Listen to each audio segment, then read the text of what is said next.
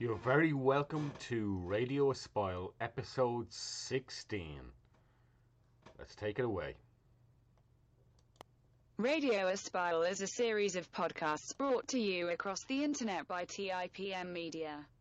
Presented by investigative journalist Mick Rooney, it covers a host of topics from international media, publishing, aviation, and technology. Thank you for listening to this podcast today.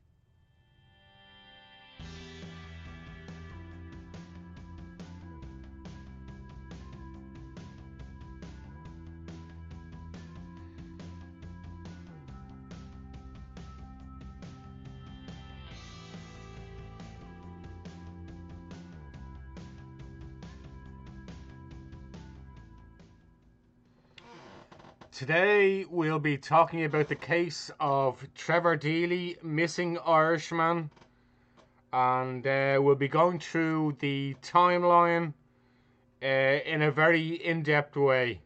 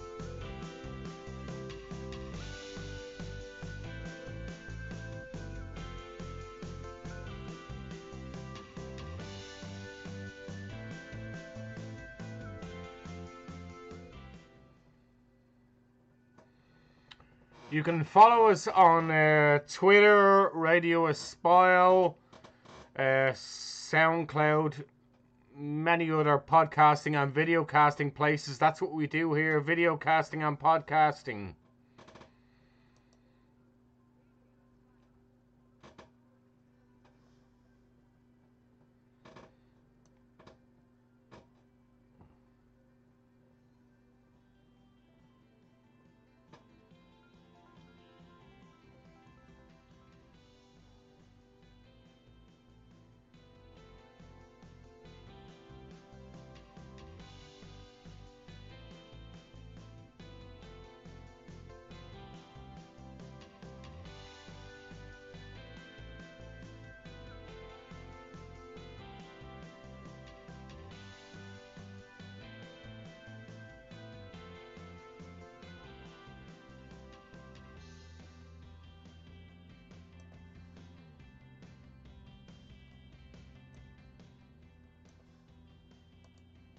Radio Espile.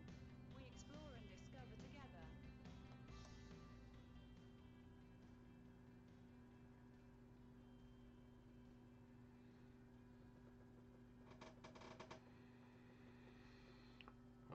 Okay, let's get on with it for another episode.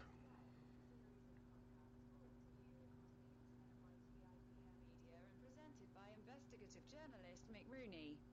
Please feel free to leave a comment and visit our links provided in this podcast production. Thank you for your support. Okay. As I say, it's quiet now. Won't be any more of that music. RadioSpile.com. We're available on Twitter.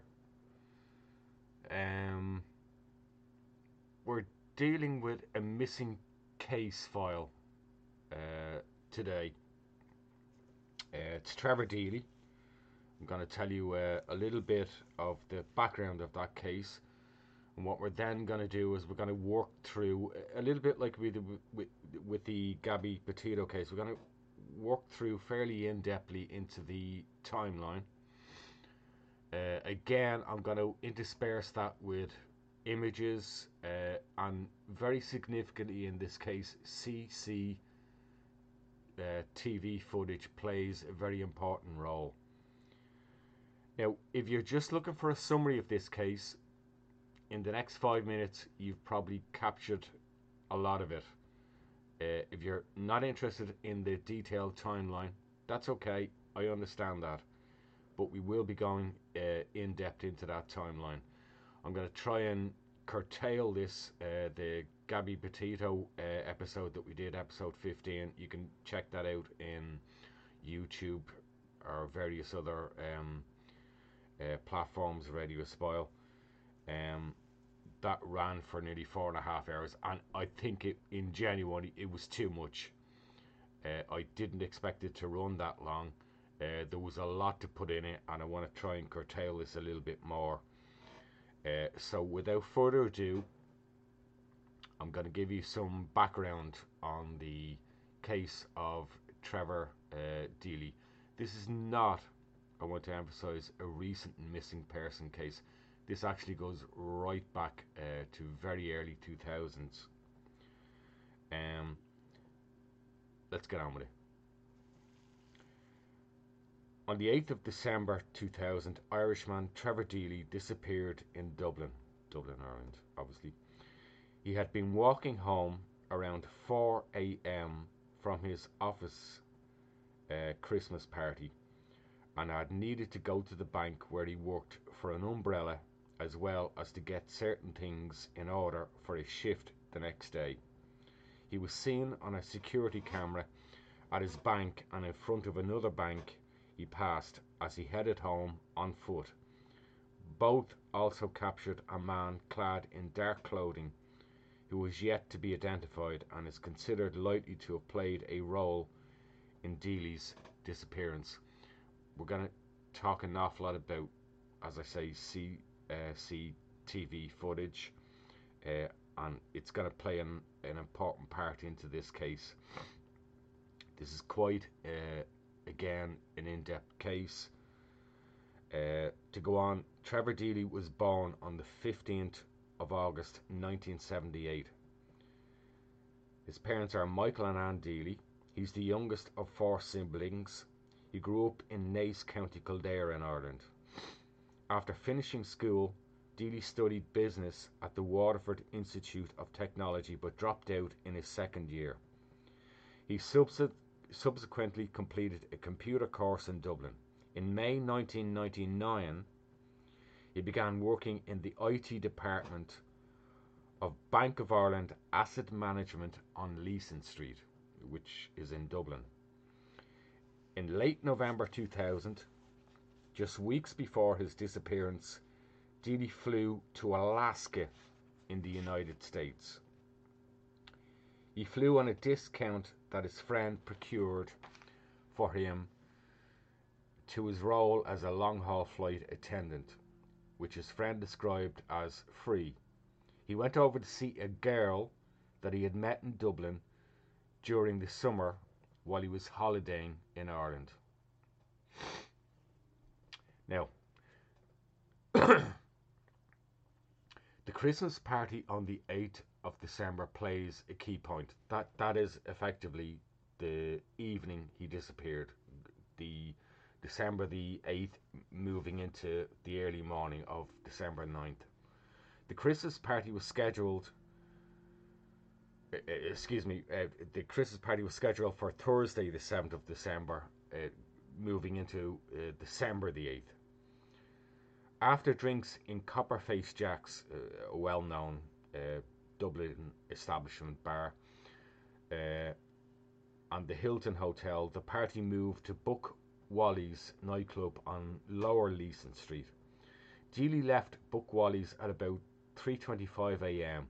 He started walking in the direction of his apartment in the Renware complex on Serpentine Avenue in Ballsbridge. There was a heavy storm that night with gusts as high as 60 to 70 miles per hour, and there was also a taxi strike. And that's an important detail to remember. About 10 minutes after leaving the nightclub, Deely arrived at his office and was let in after calling security. We'll go through the whys and what 4 a.m. in the morning, what would you be doing going to your office? We're going to that. While in his office, Dealey made a cup of tea and spoke to a colleague, Carl Pender, who was working the night shift. He also checked his emails and made a note of things he needed to do in work the following morning. He left the office at 4:03 a.m., taking an umbrella with him, and it continued in the direction of Ballsbridge. Around the time he rang a friend of his in Naas, he left a voicemail. His friend described the message as saying, "Hi Glenn, I missed you there, just on my way home, all going good, I'll talk to you tomorrow," or words very closely to that effect. His friend deleted the message, not regarding it as significant, and investigators never sought to retrieve it. CCTV footage shows that a man dressed in black was waiting outside the gates of the bank for approximately half an hour before Dealey arrived. When Dealey arrived, they had a brief conversation at the gates. 2 minutes after Dealey entered the bank, two more men arrived at the gate. While they have since been cleared as colleagues of Dealey, the man in black remains a person of interest. By the time Dealey left the bank, this man was no longer waiting outside. At 4:14 a.m, CCTV footage shows Dealey walking past what was then the AIB Bank on the corner of Baggot Street Bridge and Haddington Road in the direction of his flat. About 30 seconds later, a man dressed in black passed by the AIB Bank. Gardaí said that they believe this is the same man who spoke to Dealey outside his office. This man has never come forward to Gardaí despite numerous appeals over many years since the disappearance. This footage represents the last known sighting of Dealey. Dealey's absence from work the following morning was not seen as a cause for concern, as it had been a late night. Additionally, his flatmates were away that weekend, so they did not know he was missing either. Only when Dealey failed to show up the following Monday morning were alarm bells raised. His work informed his family. After asserting that nobody had spoken to Dealey that weekend, they reported him as a missing person. Over the following days, Dealey's family and friends put up hundreds of posters, handed out thousands of leaflets, and went from house to house and business to business inquiring if people had seen him. His friends were able to obtain the CCTV footage used in the Garda investigation. Detective Sergeant Michael Fitzgerald, who worked on the case from the beginning, said, "I've never worked on a case where the family were so proactive." The delay between Dealey being last seen and reported as missing meant that vital time was lost.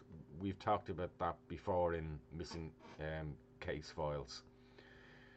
The Garda Sub-Aquit team searched the River Dodder close by and the Grand Canal, but did not find anything. They were unable to drain the Grand Canal basin as it would affect the structural integrity of the surrounding buildings.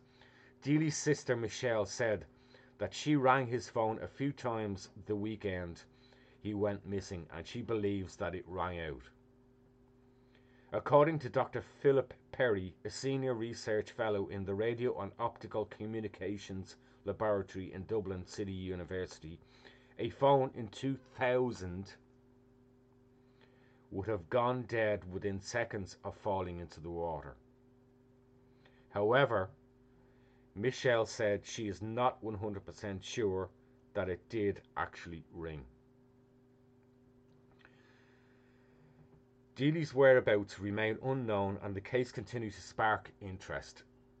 A special documentary hosted by Donal McIntyre aired on TV3 in Ireland in 2015. Moving on, in December, and you can see how progressed this case is and how long it's been going on. In December 2016, a new investigation was opened. The following April, enhanced CCTV footage was released, leading to the announcement by Gardaí that they believed that the man dressed in black seen behind Dealey on the Haddington Road footage was the same man that he spoke to outside the bank offices. That same month, a €100,000 reward was offered for information. In August 2017, Garda began a search of a 3-acre secluded area in the Dublin suburb of Chapel Lizard, about 8 kilometres from where Dealey was last seen. An informant alleged that Dealey was murdered on the night of his disappearance by a Crumlin-based criminal known to Gardaí. The gang he was in was involved in the drugs and prostitution trade in the area where Dealey disappeared. The same gang was investigated for the murder of Sinead Kelly in June 1998. The informant said that Dealey and his alleged murderer had not known each other and it was a chance encounter.